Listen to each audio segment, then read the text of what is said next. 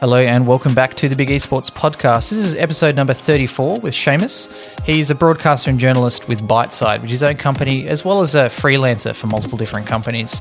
We are up here in Sydney this weekend at the Intel Extreme Masters interviewing a whole plethora of different people, local and internationals. We've got a bunch of podcasts coming out for you that are very interesting with very different niches in the esports industry. But today with Seamus, we talk a whole lot about journalism, which is to be expected, but a lot about how to pitch esports to traditional media, and a lot of our discussion really is based around the likeness between pitching to media and the journalists, the editors, and the likeness between that and trying to get a sponsorship. There's actually quite a lot of crossovers. We also do talk a little bit about Shade Crew. We talk a bit about the likeness between the UFC and esports, and talking about, is it worth playing a tier 2 game and being the biggest fish in a small pond, or should you consider transitioning into being a content creator and influencer and making the most out of the long-term benefits that may come with that? So without further ado, we'll kick into a quick word from our sponsors yet again before we introduce Seamus.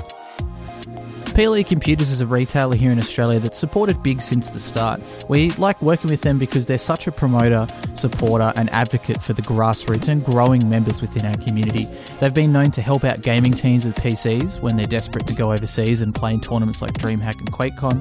They're supporting all of the local LAN, gaming and grassroots gaming events, and they're able to always provide some business advice to those who are reaching out. So if you're looking to grab yourself a gaming PC, looking to fit out your business as we did here at Big Esports, you can make sure to get in contact with the team at PLE Computers. Seamus, I am Sydney, mate. Welcome. How are you? Really, really good. Yeah, it's always exciting to get to this time of year and get to hang out at IEM. Yeah, it's interesting with the development in local, Australian esports, and the fact that IEM Sydney just a couple of years ago really was the only thing on the esports calendar, but now we're seeing so many more things popping up. How are you dealing with the travel, both locally and internationally?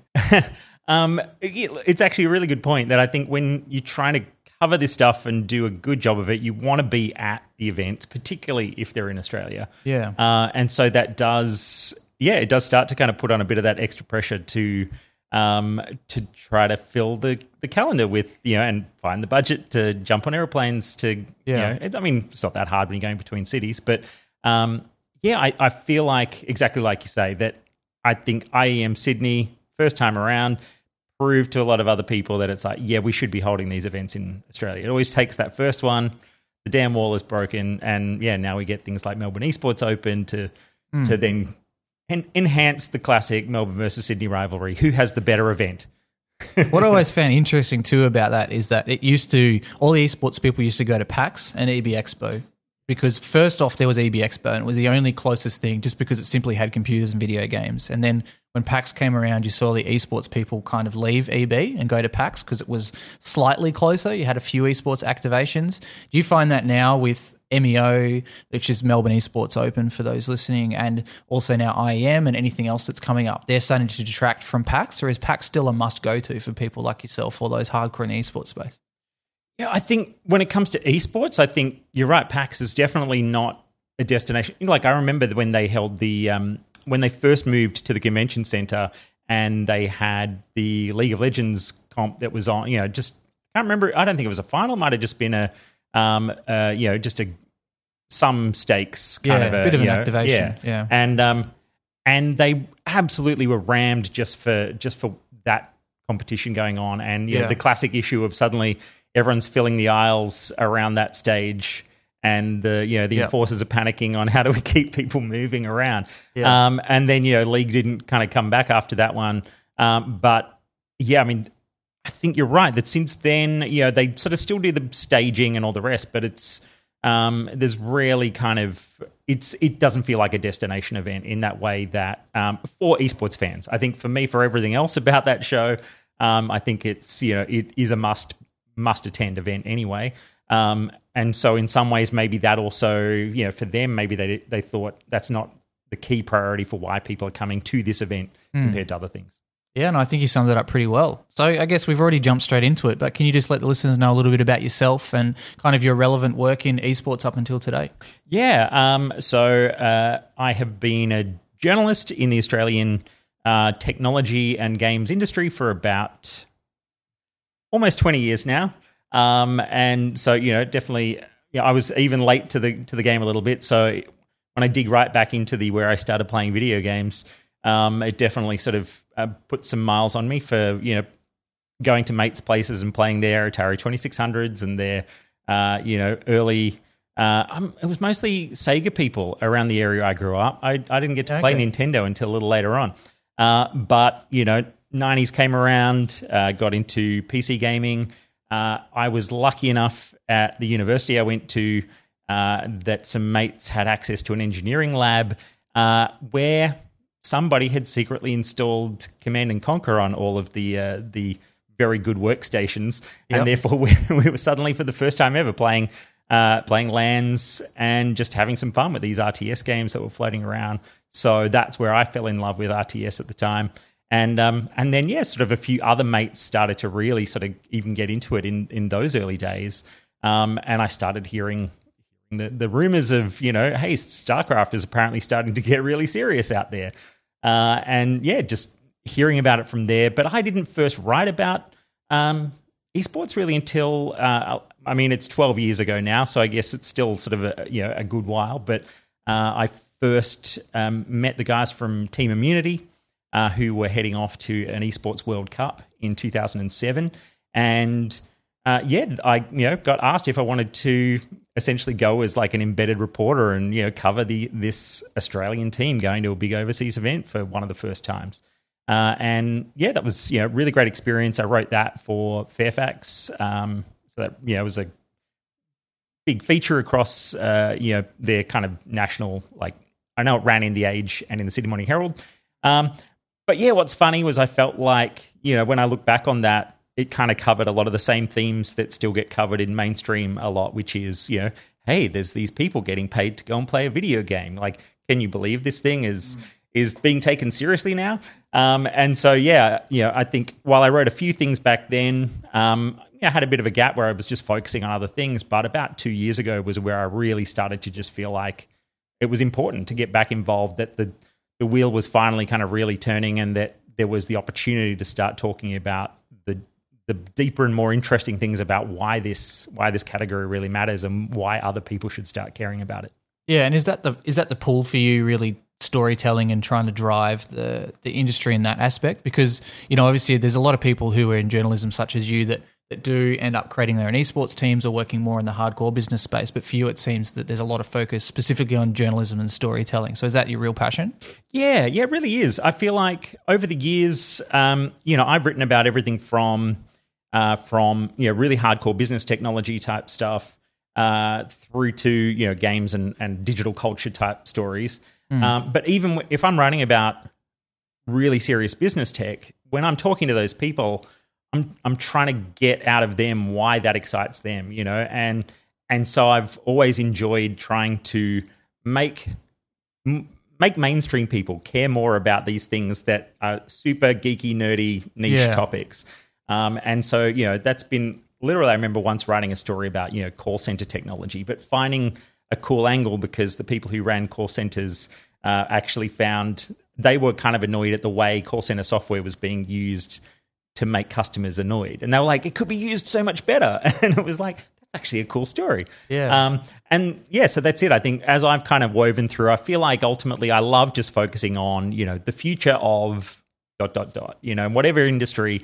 I love kind of sinking my teeth into how do we show people, you know, what's coming next? Why is it exciting?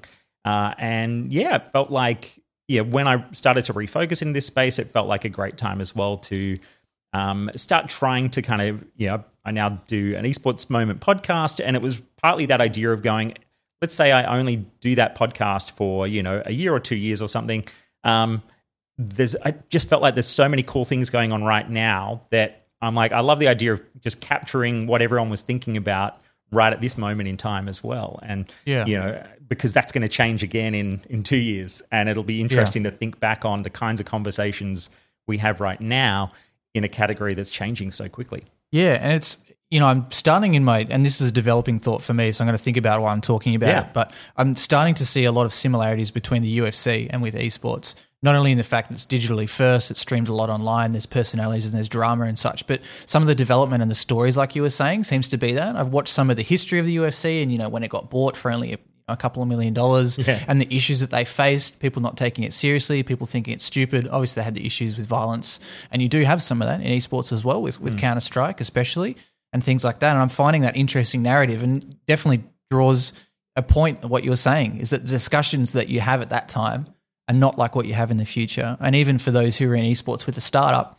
a lot of the frank conversation with the startup is, how are we going to make enough revenue to survive the next 6 months? And it's a lot where esports is right now, whereas it's very unlikely to me that, Manchester United are sitting around in the room saying, all right, fellas, we've got 3 months of runway left. We need to raise some money, or we need to find some sponsors, because, sponsors are knocking on their door. Yeah.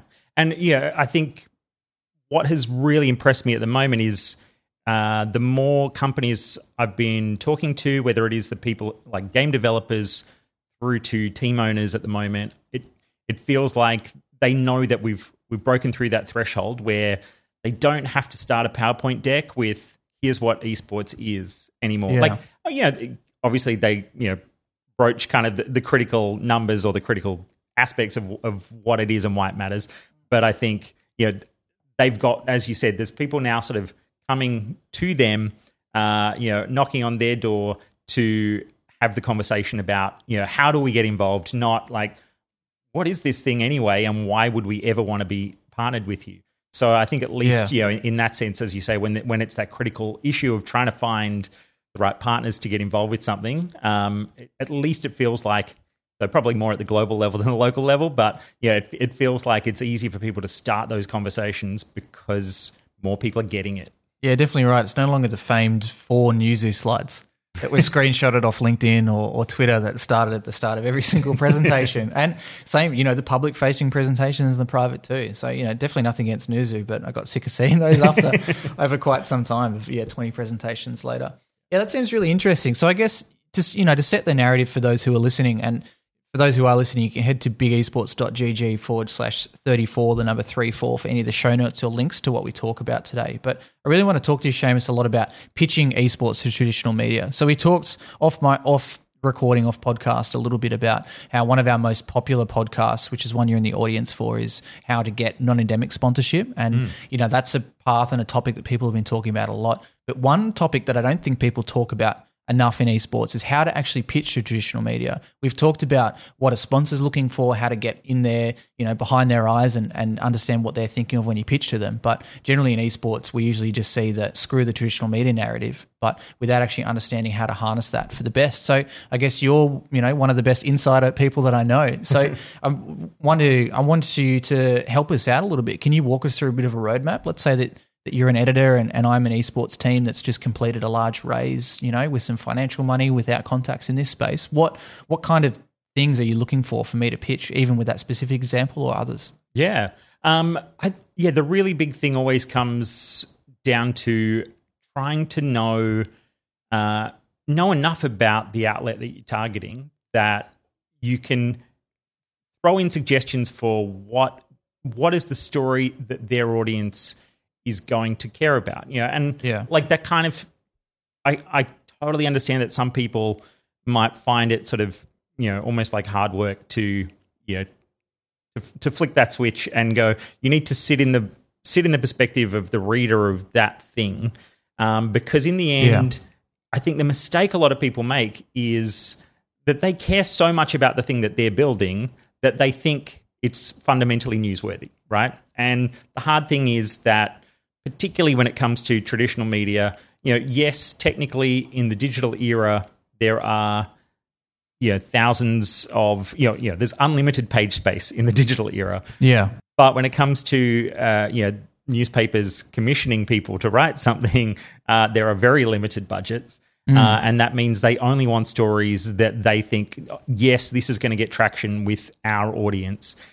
And fundamentally, so for me, where I write for, regularly for Australian Financial Review, for ABC Online, and then for a couple of sort of pop culture outlets, and then, it's a good point. Like even the Esports Observer, where I write very much about esports, it's always about the business of esports. Yeah, and for them, that has to mean that it's adding something to that larger conversation about how is the industry evolving.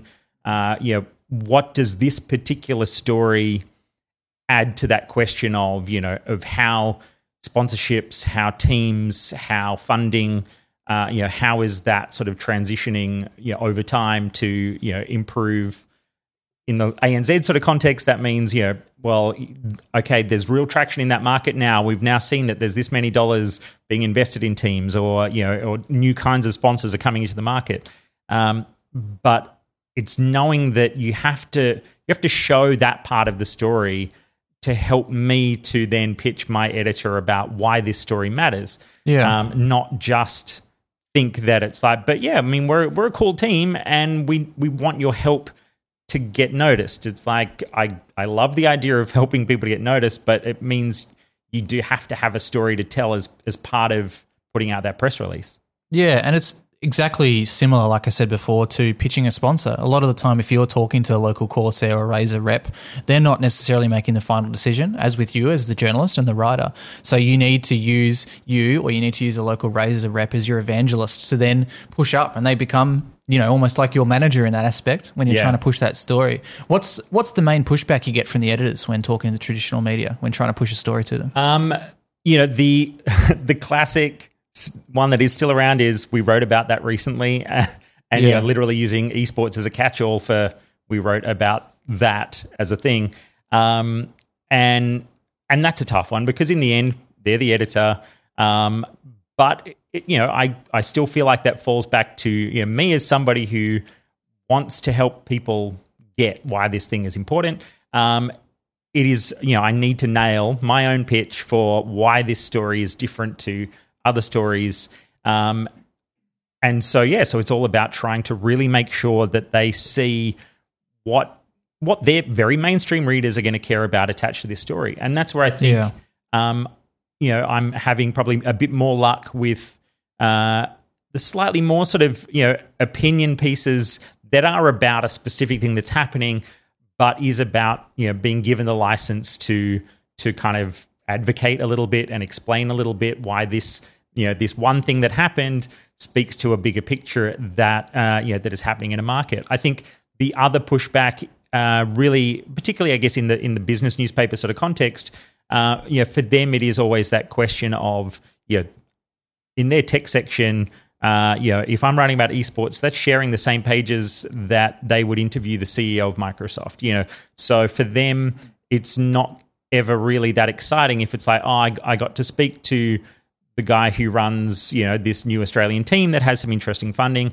For them, it's like, what's that really mean in the wider business landscape? Whereas, say, the announcement of Gfinity Australia creating a partnership with Hoyt Cinemas, that was the kind of story where for them they're like, that has implications in a whole shifting entertainment landscape because a cinema chain has just decided that they want to find this way to attract this kind of an audience and and look at a whole different thing. So again, there's always has to be that sort of that bubble of what does this mean about the shifting landscape of entertainment. Yeah, for sure. And are they looking for, because most of what we talked about so far is news, are they looking for specific narratives? Are they looking for news pieces? Are they looking for investigative, storytelling journalism?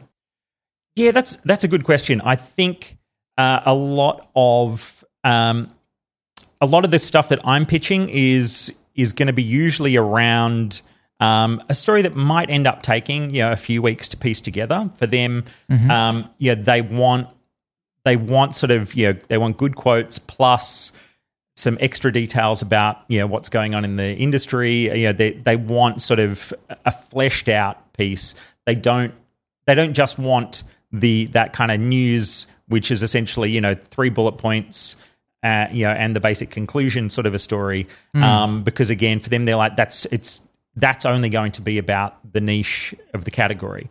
So I think in that mainstream sense, they want something that speaks to that bigger picture, and that does mean it ends up being a little bit more feature-oriented. I recently had a piece for AFR with, interviewing Chinglish and Barjo about sort of that, evolution of professionalizing streaming and how you kind of make success in that category. But, I wrote that piece late last year and it ran a couple of weeks ago. Because while, even once they commissioned it, just as far as their editorial priorities go, sort of week after week, there were just various things that kind of bumped it as a lower priority topic. Yeah. And so in that sense, they're also careful about something that is too newsy, because they're like, if we end up running this in 3 weeks' time, would anybody care? Yeah. And ahead of the major events in Australia, things like IEM and things like MEO, they'll be interested in a story if there's a good feature angle, like you say, not just the news of it's back. They're like, yep. We'll cover it the first time it comes around. We won't necessarily cover it every single year. But if there's a good feature angle about something specific that's changing, or the people behind the scenes have a cool story to tell, whatever it might be, then if they see the hook, then they will run something that is time sensitive like that. Yeah, and does it become disheartening for you as the person writing these articles? And my other question is, for maybe even, I don't know if you can name specific publications or not, what is their golden child? Where do you want esports to be? For example, you could say it's newspapers and the AFL here in Australia. If you're going to write about the AFL, you're likely to have an article every single day in the newspaper. Yeah. Look, I know that when I talk from the pitching perspective, to me, I know that everyone in the games industry wants to be in the AFR, because that's definitely the kind of prestige newspaper for showing off, where they managed to get themselves, I guess, in the PR context. But and everyone's raising money and everyone's a startup, right? So yeah. That's a really big deal. But I think, when you're talking about the sort of disheartening side of it, it's like, I feel like that is. I just always chalk it up to, that's my challenge, is to try to find the really good story that's kind of lurking inside something. Yeah. And I love going through that process of trying to find a good angle. I think the thing that is kind of disappointing sometimes, it's almost more when companies, like when people in the games industry can be very persistent about something where I'm trying to kind of help them to understand that, that just isn't the kind of story that level of media outlet is going to be interested in at the moment. Yeah. Or that they need a lot more attached to the idea that we've got a cool new company launching, and so it's probably even that dynamic around that.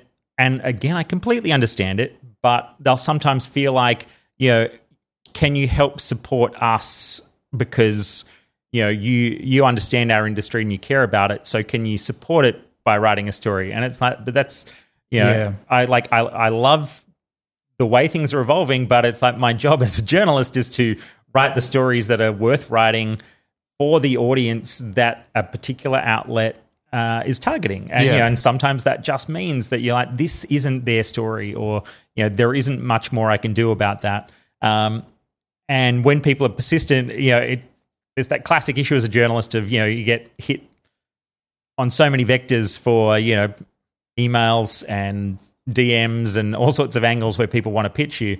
The hardest part is trying to remind people that if you pitch me well and you pitch me like a good idea and it's got the right hook to it, and you never waste my time, I'm like, I will always answer the phone for you, because I need good ideas for stories. But the second people shift into that time wasting column, it's like, I don't want to answer the phone to you anymore. I don't have enough time in the day.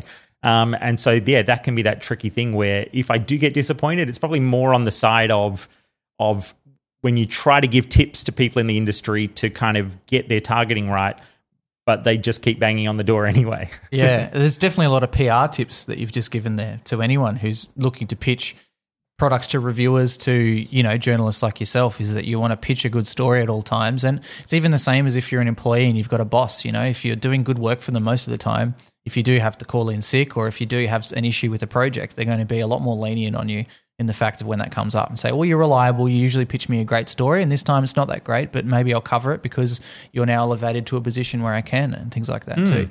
Yeah, and go ahead. Yeah, it's really interesting you talked about the Australian Financial Review as well and the AFR. What is a lot of their interest? Is it around capital raising? Is it around, because there's not really any teams in Australia that have hit, say, a Series A yet. Is it when we start hitting that, are they really going to start paying attention then? Is that a benchmark for them? Yeah, I think that's a good way to think about it. Is for them, it is essentially milestone coverage. That it's like their readers are not people who are worried about keeping an eye on the esports scene on a weekly basis. But exactly right, the first team to have a particular fundraising level hit a certain tier, or to bring on board a certain kind of sponsorship opportunity, or partnerships, different things, they're keen for me to write that the first time it happens. The second, third, and fourth times, then it's kind of like, well, we've already crossed that threshold in that industry, and so it might not be as exciting. But I think the big thing for them is really around that big picture idea of the changing attention landscape amongst young people, and that this is something that sits in that space. So when we're writing stories about how Twitch is kind of becoming that core audience space for certain demographics, or when just different aspects to how esports as an industry, for them, they probably think of it as this entertainment category is doing these things right now, more so than the idea of they care about video games full stop as a sector. Yeah, interesting. And changing tack just a little bit, as you could call yourself, I guess, an esports evangelist or someone who's trying to help grow the scene, but also as a journalist, how do you cover drama and bad news when you're asked to within the industry? Is there a tussle within that you want to suppress it a bit because you want esports to grow, or is you really just trying to get to the narrative? How do you deal with that internally? Yeah, look, I mean, I feel like you can't, particularly as a journalist, it's like you can't suppress stuff that you feel like is bad news.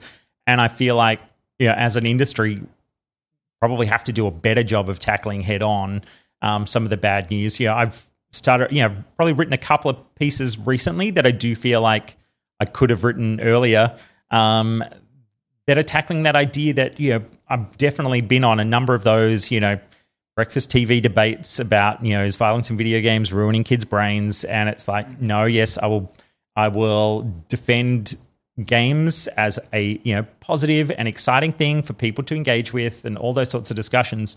But we keep avoiding the other side of that debate, which is the idea that there is a cultural problem within video games that does make a lot of people not want to participate, and they find it scary and intimidating. And what are the things that we can do to make that part of what games is get better? And I realize when I'm talking to parents about these things, I can talk to them about the virtues of letting their kids start getting involved with esports. But the flip side of that is to also encourage that parent to pay attention to the kinds of people they're meeting through, chat and through Reddit and through all kinds of, weird parts of the internet, because, you just have to kind of have a grasp that there is a lot of kind of weird, seedy stuff attached to the games industry out there that's part of those environments. And we just, by starting to talk about it more openly, it can hopefully help us to sort of just say, we can't pretend that it's not part of what's going on within this industry, and that, it's something that people need to be aware of. And therefore, the more aware of it we are, hopefully the more we can start to sort of say, we have to change this. Yeah, and it's an interesting PR narrative. There's two topics that I want to breach out of that. Number one is the bleed over from games into esports. Obviously, esports is based around games, but it's a different industry. And the other one definitely is, the public-facing PR part, talking about financial risks and financial issues. I guess what I tell most non-endemic companies who are outside of esports is that I'm biased only towards esports. But it becomes hard when they say, are these companies making money? In specific sections, you have to say, well, no, they're not. And, some things like that can be a little bit difficult. So, I'd love for you to tackle kind of the first one about the crossovers between gaming and esports. Where do you draw the line? Where do you see maybe some good similarities or good crossovers between the two? And what are some crossovers you think that we should maybe try to cut the umbilical cord with? Yeah, you know what? Like, I actually feel like when it comes, I've got kids, one's in high school and one's sort of in late primary school. And one of the things that I'm really more and more moving toward is the idea that, esports, I hope, can be, the real sort of, the shining example of how positive games can be if we can start to do a better job of promoting grassroots participation in esports. Literally like the local team side of creating, whether it's kind of the cool, high school programs that we're seeing out of Meta and things like that. I feel like that stuff can help to show that games are actually about, teamwork and cooperation and leadership skills and building all those kind of classic things of, you've got teammates that rely on you if you're participating in this sort of an environment. All those things that people attribute to traditional sports are available within esports. Whereas I think, when you think about creating that dividing line about people playing games online in a way that is just a sort of the fun and the, and just the relaxation, killing time, having fun with some friends on the internet. I feel like it's harder to sort of point to that and say to a parent, this is a really sort of, valuable and your kid's playing at an elite level. I really see that pursuit of excellence is that thing that really stands out for me as the power of esports within that wider sense of the games industry, and then pointing towards esports as going, this is where you start to pursue a dream of, and even if you don't get there, there's all these values that come from the pursuit of excellence within games. So for me, that's probably, part of that line. And, I still cover sort of other things within games in general, but I absolutely sort of focus most of my attention these days on esports because I really feel like those values are attached to it and show off the best of what games can be. Yeah, I think that's a good summary. And touching on like what I said before, I definitely not saying that I tell potential investors that people are making money when they're not, but sometimes it is hard within to tell the honest truth that maybe this industry isn't right for X investor or X brand to become involved in. So how do you tussle with that as well as a journalist? Looking to find the truth. Yeah, look, I really liked. I was having a discussion earlier today with Michal Blihaj from ESL, and I think he put it really well in that sometimes a company just isn't the right company, and when it comes to trying to work out that differential between is this thing going to be successful for a company or not? It's like do they know what do they think they're buying versus what are they actually buying? I think really trying to grasp that idea that there are so many layers to what can go wrong if a thing doesn't quite work out. Let's say that someone does sponsor a team and then 6 months later they're no longer a sponsor of a team. There's so many aspects right now where it's like, well, that could be that that they're just dipping their toe and they're getting their first learnings and they could be back later, and or it might be that they just sort of went, we got flamed and memed so hard that we just weren't ready for it. Whatever it might be. And that happens. It's like that. It's just sort of part of that dynamic at the moment of of brands also trying to learn how to work with this space. And it doesn't mean that if something goes wrong for one company, it doesn't mean it's going to go wrong for another company because maybe the person driving the campaign didn't know what they were doing, or they didn't let the partner that they were working with give them the advice they needed to make it work well. None of those things mean that a failure is a failure for the entire industry. Flip side to that, right? When we think about Heroes of the Storm being shut down, within the Blizzard ecosystem as an esport, I was at IEM Katowice earlier in the year, and at an esports forum event there, I hadn't realized until sort of that event how much of an impact that was kind of having as a spillover for the esports industry in general, as lots of people that they're having conversations with. It was the first time that they ever had this clear sense of like an esport can shut down, like that's a thing that can happen. And it was like, well, again, in that model of esport, and in the sort of franchise and the company controlled version of an esport, that is a thing that can happen.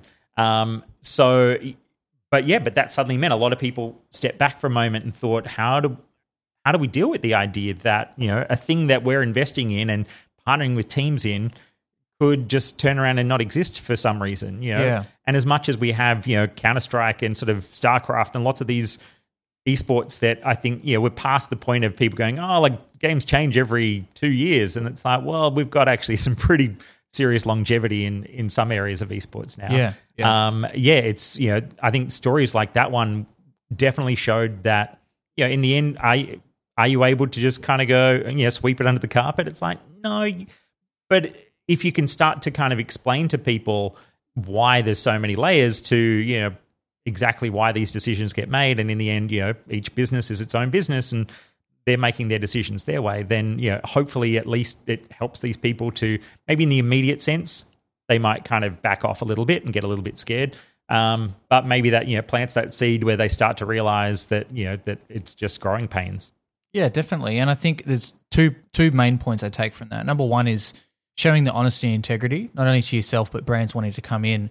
And then it doesn't become the crypto bubble where everyone says going to the moon, going to buy Bitcoin, Lambos, you know, Horizon State, et cetera, Ethereum. And that instantly makes, you know, the proper professionals step back and go, well, this is not an industry I want to be in because there's too much hype and, you know, too many promises. You never want to promise a return, for example. Yeah. And yeah, definitely touching on as well. I mean, as a business, what we do at Business in Games, working with a lot of companies, you identified one of the reasons I find it exciting that we're a subject matter expert, because it's all about positioning. Like you said, you know, some companies will come in, the branding will be wrong, what they're saying will be wrong, and they get memed on. Even if it's to the fact of, I think it was ESPN Esports recently tweeting the terrible Twitter graphics that looked like they were made in word art, and they just got hammered online from people. And, you know, all publicity is good publicity, you can say, sure, but sometimes it doesn't come across right at all. Yeah. Unless you do it very well, like Dr. Pepper, and you go the complete opposite way, make it hilarious and over the top, absolutely on perfect. Yeah, and have a great activation in regards to that. Yeah, and I think if, you know, as well, learning that, yeah, if you're getting memed really hard and you can really quickly be flexible and embrace the fact that everybody is jumping on you, you can judo that, you know, into a really positive thing. Yeah. If you kind of put your hands in the air and kind of go, yeah, you got us, you know, and like people's opinion of a company can shift so quickly if they're willing to laugh at themselves and to kind of realize that in so many areas on the internet, it's like, well, if you're the target of a joke, you can pretty quickly become part of the joke and everyone kind of is laughing along with you rather than at you. If you can make the right make the right move quickly so that people see that, you know, you haven't just kind of gone into hiding because, you know, you're suddenly worrying about what people are thinking about you. Yeah, that's I like the judo quote. Yeah, we can hip throw this in a new direction. Yeah. Yeah, that's fantastic. And you're 100% right. Esports people love that. And definitely every single discussion I have with someone outside of the industry, it always boils down to narrative with esports. It always boils down to being genuine, being open palm and being honest and being open with people. Even if that is an AMA on your Twitter, your official, you know, verified, you're an oil company, you want to get into esports. If you do a chat with the CEO and the esports leader of the company, sits down in front of a camera and says, this is why I like esports. Because a lot of the time, it's a bit of a weird analogy, but a lot of the time what I say is that esports is like the unloved child, where for so many years we've been punching up saying, please care about us, please care about us. And then all the people in suits, in quotation marks, have been saying, no, you're not big enough, we don't care, you're just kids, go to your basement and play your games.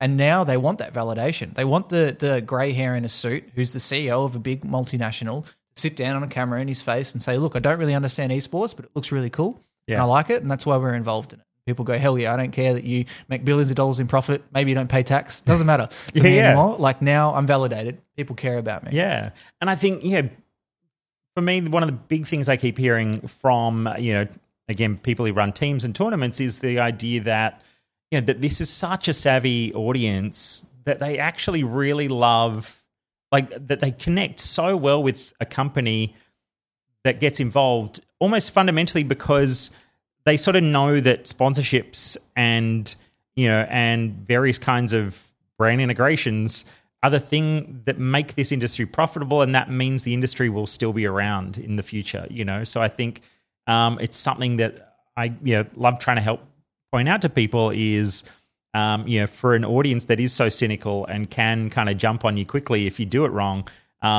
they are savvy enough to know that, like, if their favorite esport had no ads running on it at all, they're like, why aren't there any ads? Does this mean it's not going to be here next year? You know, and and therefore when the ads start to arrive, they're like, thanks, you know, Dare Iced Coffee or, you know, whatever it might be that, you know, I'm from the Gfinity stuff last year, I remember seeing how that Dare ad that was running kind of all through the entire year, I loved seeing that at the moment that ad came on, like the Twitch chat just filled with the calamari joke that was part of the thing. You know, and you're like, Everybody knows this thing so inside out now, but I bet an awful lot of them, if they're standing at the fridge at their local convenience store, is going to go, I will have a dare just because I might as well try one. Yeah, and post it on Twitter for the meme, right? Yeah. 100% right. And like you were saying too, not only are they aware just inherently, but also even if you look at some of the stats. So, for those listening, most people know that we launched Shade Crew recently as a separate thing, kind of an influencer collective in MCN, similar to FaZe, 100 Thieves or Click Crew and such. And, looking at our demographics here, a core audience of 18 to 35, 76% of those are also tertiary educated. And we know via statistics that a large percentage of those will then be business tertiary educated. So it shows that, these aren't just kids in their basement, or they're not 40-year-olds in their grandma's basement. Yeah. They're people who are paying attention to these things. And you're 100% right. When a league launches or a team launches with no sponsors, generally you get questions from people saying, why are there no sponsors? Is this team going to die? And where's their funding coming from? And people don't get invested. And it's happened a lot before where teams have, come into a new season with no sponsors, and you can see the Reddit threads and the Twitter comments start piling on. Where's Razer? It's not on their jersey anymore. Where's all this kind of stuff? What's going on with this team? Should I be following them? Yeah. Yeah, you're 100% right. So I guess changing, let's change it a little bit and have a bit of a chat about something else as well. So I've been reading a lot on LinkedIn about esports only media and those focusing on different sections across the whole broad narrative of esports. So you obviously mentioned, one category that you work in with the Esports Observer, covering a lot of the business side of things. There's things like hltv.org, which covers specific one game, Counter-Strike. There's other medias that cover one game, two games, multiple, or the influencer market, or a bit of the memes and the funny things that are going on. And some of the really interesting things from the articles for me was talking about how many have come and gone over the years. What are the niches and what are the narratives that pushes them? So I want to understand a bit more from you. You're working with Byteside, which is your company covering a lot of this esports narrative as well. How do you find the viability of esports only media in the current market? Does it have to be... Will your answer say that it needs to start at a certain scale, like an esports team? Do you need a certain amount of funding? Do you need one specific niche to fit in, or do you need to have some other narrative or way to push into the market? Yeah, I wouldn't want to just start a pure esports business, right? Like in terms of media, in that most of what's out there and succeeding is kind of succeeding, through the goodness of a lot of writers earning next to no money. That's kind of sadly the way things have to work sometimes to get things, to get things moving. And I have no problem as well when it's more it's like the idea of it's more of a collective, or it's a bunch of people, sort of really kind of working together to create something. I kind of have problems when it's that idea of, well, we're paying people, $5 a story to write, lots of stories so that we've got hundreds of stories. It's like, that's not necessarily long-term sustainable either. So I think, the trick in that area then for me is, I feel like within sort of the context of trying to do things with Byteside is, I felt like there was a space to do a podcast about esports, and sort of bring the sort of more behind the scenes business type discussions that I like to do, and give that a space to sort of take place. But I think, the larger idea of Byteside is very much about sort of digital culture and technology as well, so that it is more about creating, a network of podcasts and a place for sort of feature articles and things to sit that explore sort of different ideas, more than just the idea of, I feel like esports, when the more mainstream it becomes, the more it is essentially about, another form of digital entertainment and digital culture. And again, when we see all the kind of the big, pop out moments of, Drake and Ninja and all those kinds of things that always kind of get brought up. But I think it's that idea of what was exciting about that as a moment was it was different forms of entertainment sort of meeting each other. And just the fact that other kinds of people from other industries were suddenly happy to say that they were playing this cool new game, and that they were playing it at, trying to hang out with the cool people who were playing that game as well. So, that for me is, I think, really important, is that the only way I see pursuing it is to do it within a mix of ideas. I think even in the long term, I guess when I look at the number of even my friends and colleagues who have, gone and worked at places like Yahoo Esports and the different kinds of companies where they've gone, we're going to throw a bunch of journalists at doing a proper, a proper series of coverage, and let's make sure we're covering all the key sports and all the, all that sort of stuff. And then at some point, someone further up the chain who doesn't care about esports, looks at kind of, we're spending how much money on this, and who's buying ads in this area yet? And they pull the plug on it, sadly. So, it is sad that it comes and goes. But again, when you talk about the, things like HLTV, where it's like, well, the staying power aspect is important to the audience, that I think I have no doubt that, that with, I feel like, let's say if I was just trying to make Biteside a place where we wrote news articles, I feel like it would take a long time to try to make that a destination for people to say, I'll hit the Biteside homepage, every day to catch up on the latest news. It's like, well, that's not the kind of funding that I'm putting behind it. That's, I'm not going to be churning out multiple news stories every day. But the idea of podcasts is kind of so much more of a, you subscribe and then you will be delivered an episode when an episode is ready, and you don't have to worry about it too much. You don't have to go and find it. It's going to come to you once you've decided that this is a thing you want delivered to you. And in that sense, I feel like, there's a stronger play in my mind, and that's what I'm hoping to focus on within sort of more podcast type categories, because it's about kind of essentially building a subscriber audience, subscriber not paying, but subscriber because they're now part of your people who will just sit back and enjoy the next episode when it's ready. And what's your view on YouTube v written content? Is the possibility of selling ads, revenue, and the viral ability of YouTube outweighed by the production costs that come with it? Yeah, it's a good point. I think I've actually had people encouraging me recently to say just every time you write an article, just basically read it out on camera and put it up on YouTube. As another, because again, when we talk about, I guess, the loyal audience within esports itself, it's like an awful lot of people on YouTube who that is their primary media source. And so. Yeah. They're never going to come and read the written version of the story. So is there a way to do that simply? I think I've always felt like I used to work in video production as a uni job back in the day. And so I've always kind of looked at video as a thing where you go, that I don't want to put out crap looking videos, and therefore it takes a lot of production effort to do a good job on it. Whereas I think, I am starting to think about just doing probably a similar thing, but in a more Twitch context, because I'm like, there's a much more comfortable relationship between somebody just switching on a camera and having a more relaxed conversation in real time that just happens to be available as a VOD later. And that's just a different dynamic to that idea of wanting to go, I want to put out a polished, well-engineered YouTube video, where in the context of podcasts as well, I partly realized that a podcast probably takes roughly as long to produce each week as writing a, more than a basic news story, but like a substantial written piece of work, but not a full-on feature.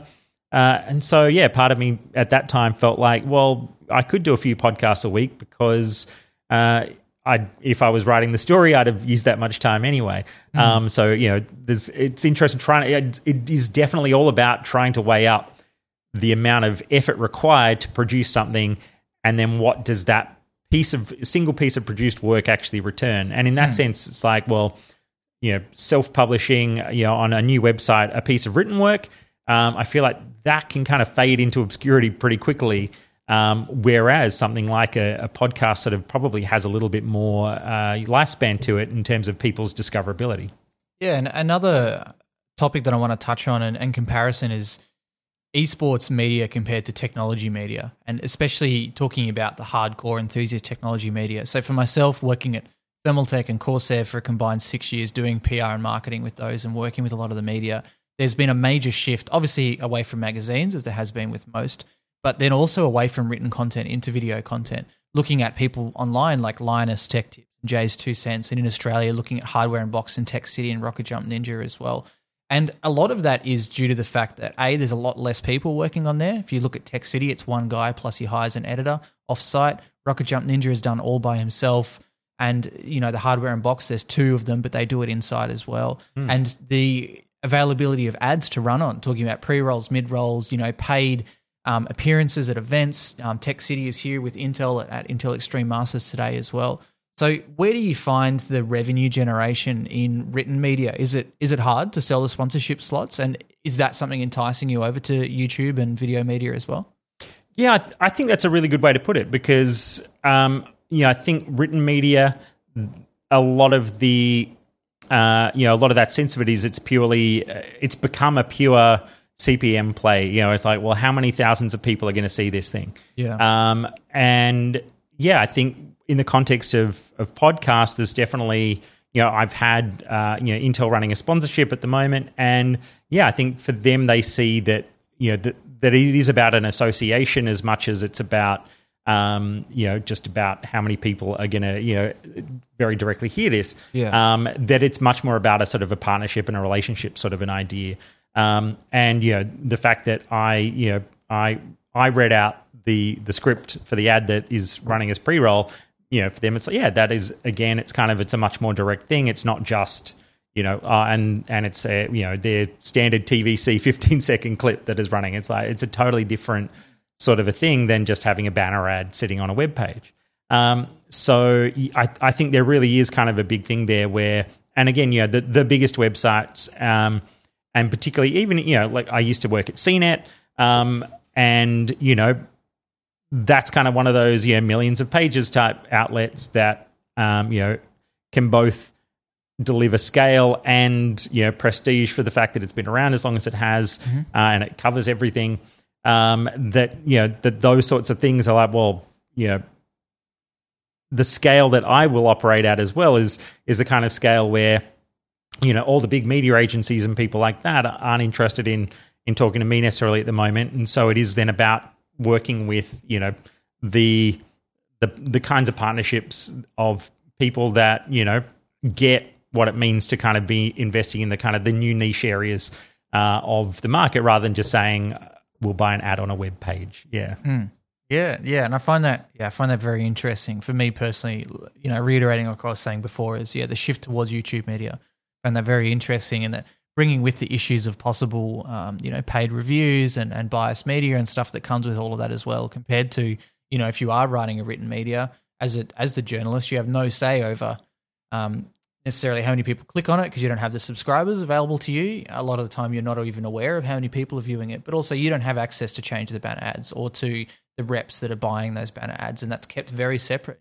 My dealings with Kotaku as well, it's extremely separate. Yeah. When you talk to the editor about, can I buy a thing, he says, stop, you can't talk to me anymore, go and talk to the advertising department. Yeah, and I think, it's funny, right, that there was it's still a crazy thing on the internet where, all the accusations of traditional games journalists being somehow corrupt or this or that. Yeah. And it's like, that is like, it is one of those kind of sacred things within so many traditional media outlets that it's just not ever, you don't cross the floor on that sort of stuff.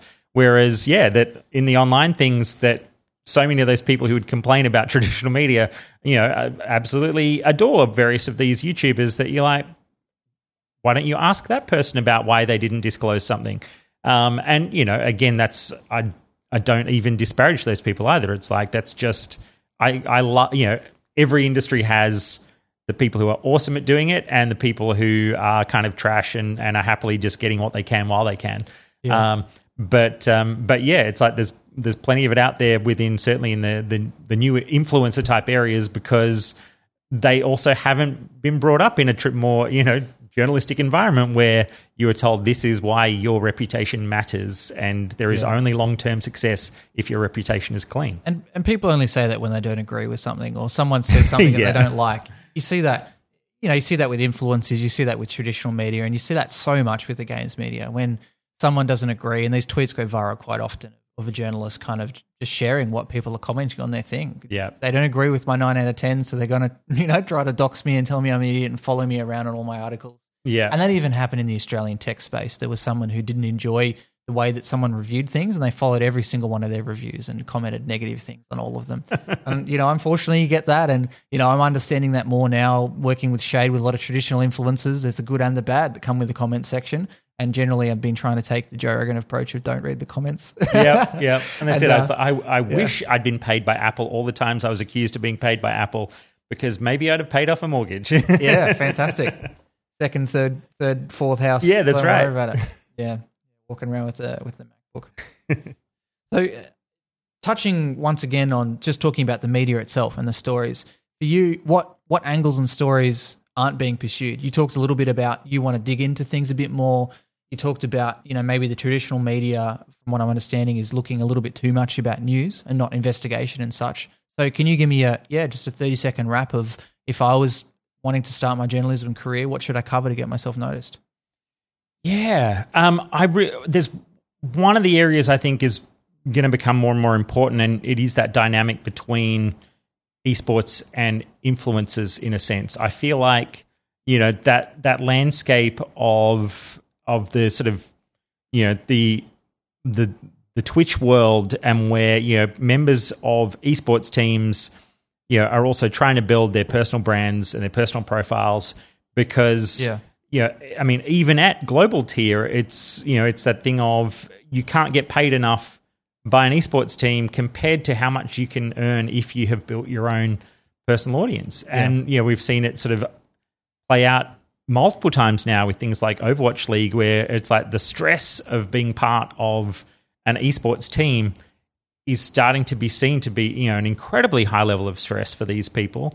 But if they've been able to leverage, their success and their abilities to start building a personal audience and have their own subscribers on something like Twitch suddenly, and again, it's not to say that it's a relaxing lifestyle being a Twitch streamer either. All of them I talk to, it's like, that is hard work.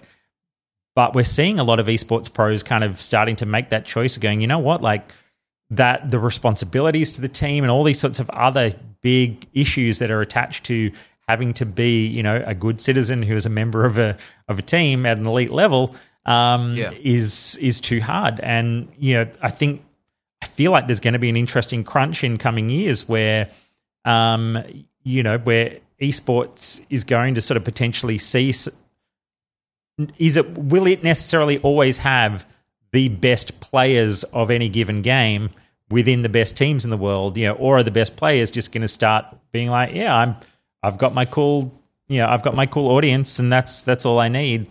Why would I put myself out there to be, worked even harder than this for actually less money? So I think there's kind of really interesting dynamics there, and I think it's probably just an example, I guess, at a big picture level. One of the favorite things I heard somebody say about trying to find the way toward, breakout stories and really great journalism is the idea of revealing something that you've noticed people are starting to murmur about out there, but no one's written the story about it yet. Yeah, okay. And so if you love this category and you immerse yourself in the culture of the category, then sometimes it might even be something that it's kind of sitting right there in front of your face because you feel like it's so obvious. But if you stop and think about the idea that no one's actually written a really clear explanation of why this thing is happening, or just to reveal the news of the fact that, has anybody noticed that this thing is happening at the moment?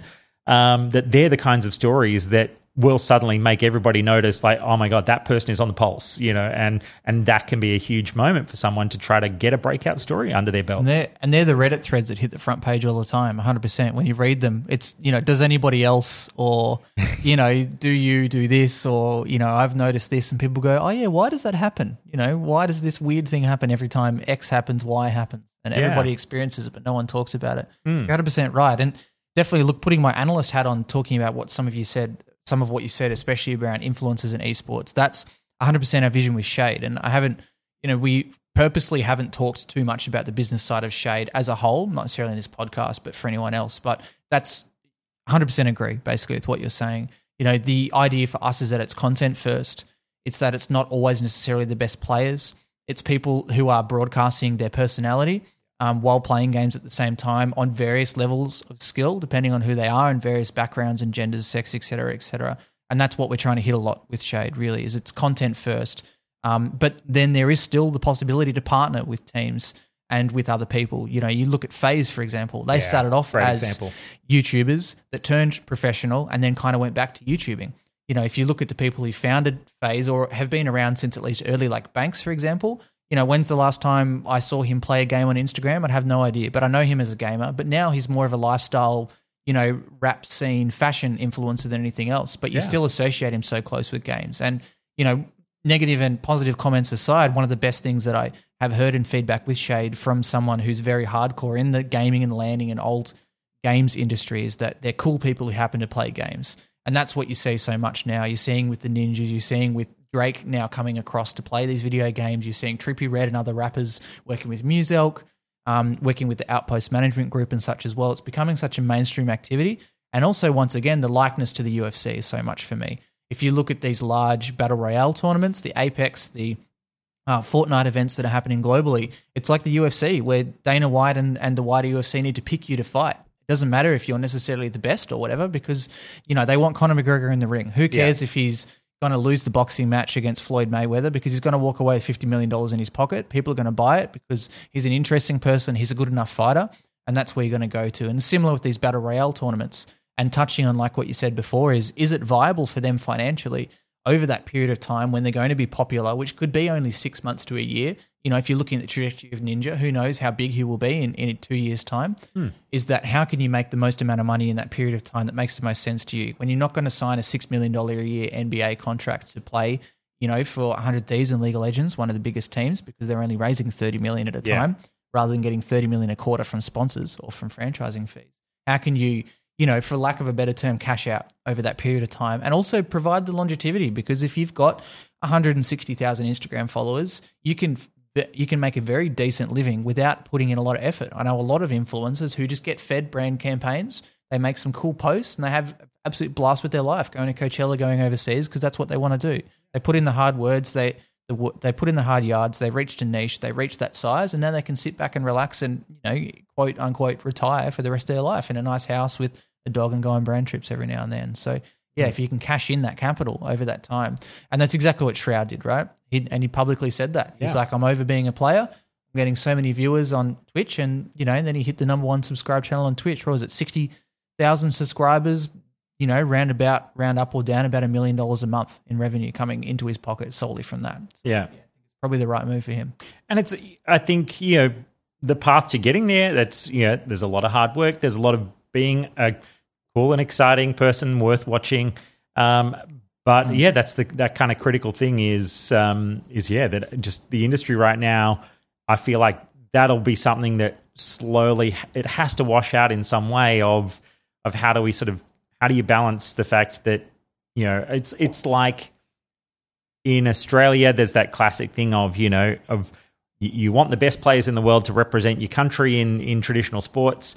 And then sometimes that player, it's like my contract with, you know, this team means, you know, I actually have to kind of stay focused on this thing right now. And you'll sometimes have the people who, you know, kind of bang their fist and kind of go, but, you know, this should be the highest honor in the world. And it kind of feels like at some point, is that the argument that people are going to make for esports is, you know, but that's the highest honor to play for one of the biggest teams. And it's like, yeah, but that doesn't put food on my table in the same way that this other thing does. And I have to put that first. And that's going to be kind of a really interesting thing as it plays out. Yeah, and you're always going to have in esports, and definitely, you know, not trying to downplay how hard it is to play a game at a top level and how important it is still to have that. But it's different horses to different courses, and I think that's important to have those different avenues. And even if you go back to when I try to work with new brands, usually I try to align them at the same time with esports and influencers.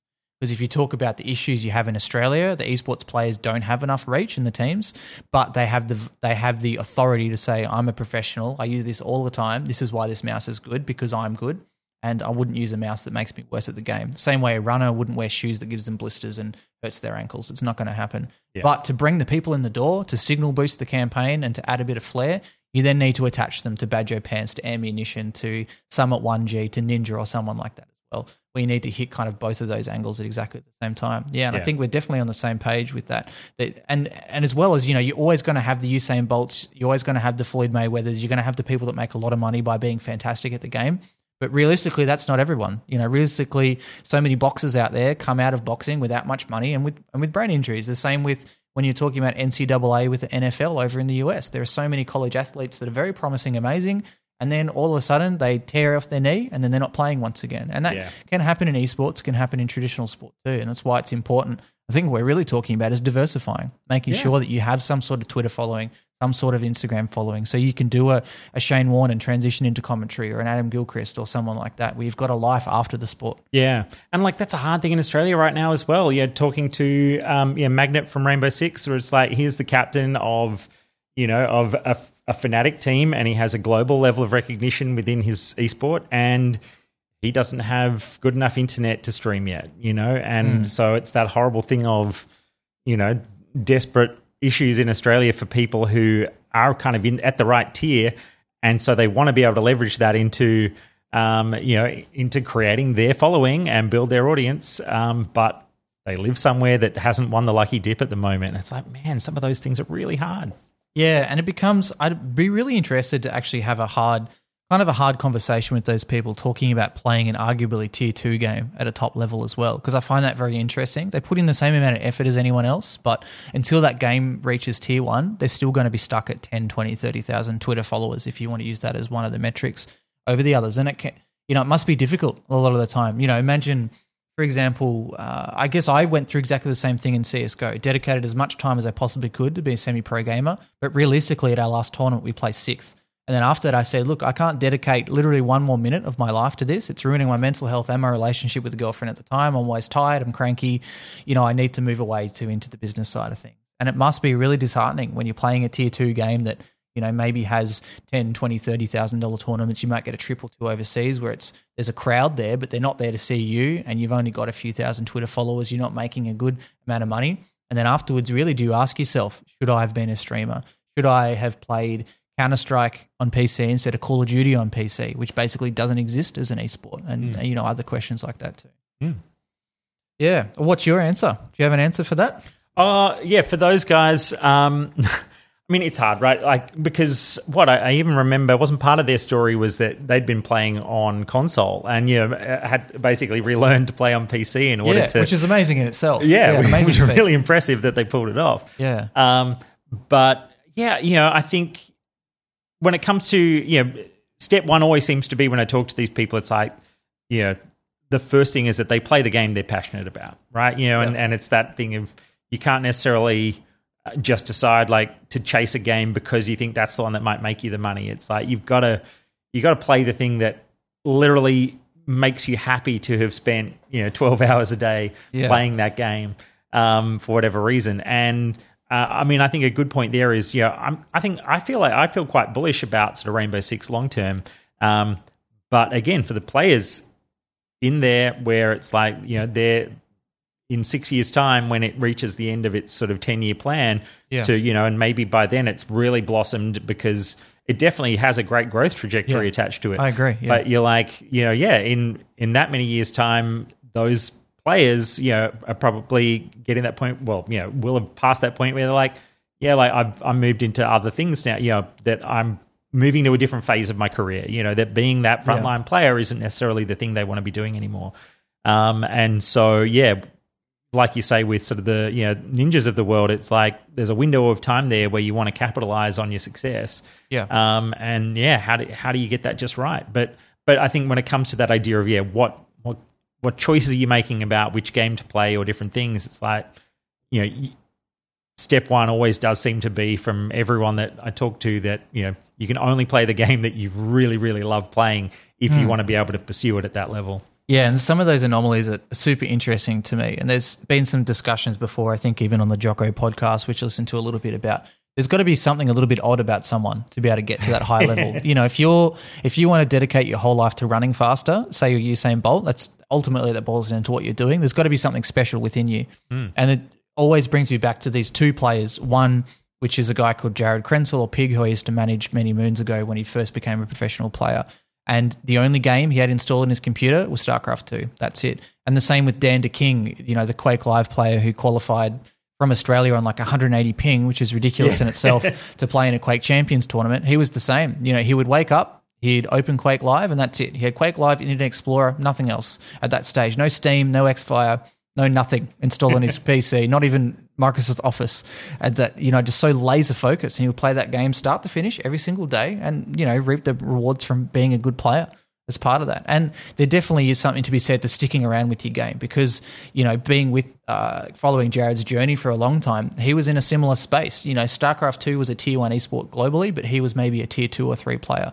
But he stuck through getting 30 Twitch viewers, struggling for me to be able to pull enough funding to just send him to LAN events, him having to pull a lot of his own funding to go over to IM and Cologne and such, to then he hit that catalyst when StarCraft 2 went free to play and then it had its 20th anniversary. His stream went from, a slight growth trajectory, boom, 1,000 concurrents. And then, if you're at 1,000 current viewers on a Twitch streamer, that's it. You've made it, essentially. It's much easier. You can open many more doors. You're making a good amount of revenue from streaming full time. He became a global commentator and then the luxuries of that I guess were afforded to him.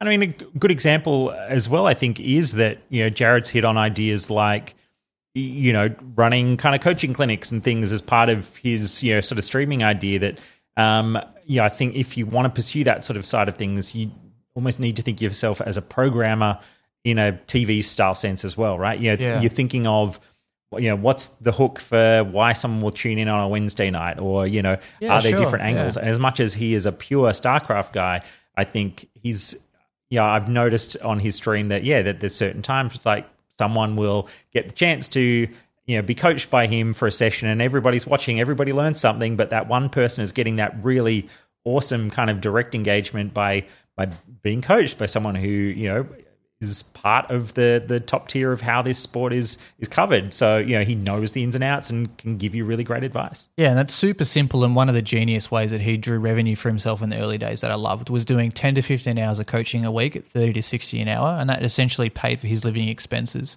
over that time. Obviously, you have to live cheaply, but esports isn't always glamorous, especially in 2011, when he's earning $2,000 a year from certain sponsors and such too. So, yeah, definitely got him through. So, mate, we've been talking for a while now. What's up next for you? What's happening? That's a good question. I mean, as freelancing is a big part of my life now, and so it's a big part of the focus is just trying to kind of nail the angles on all that sort of stuff. So I know my big stories at the moment.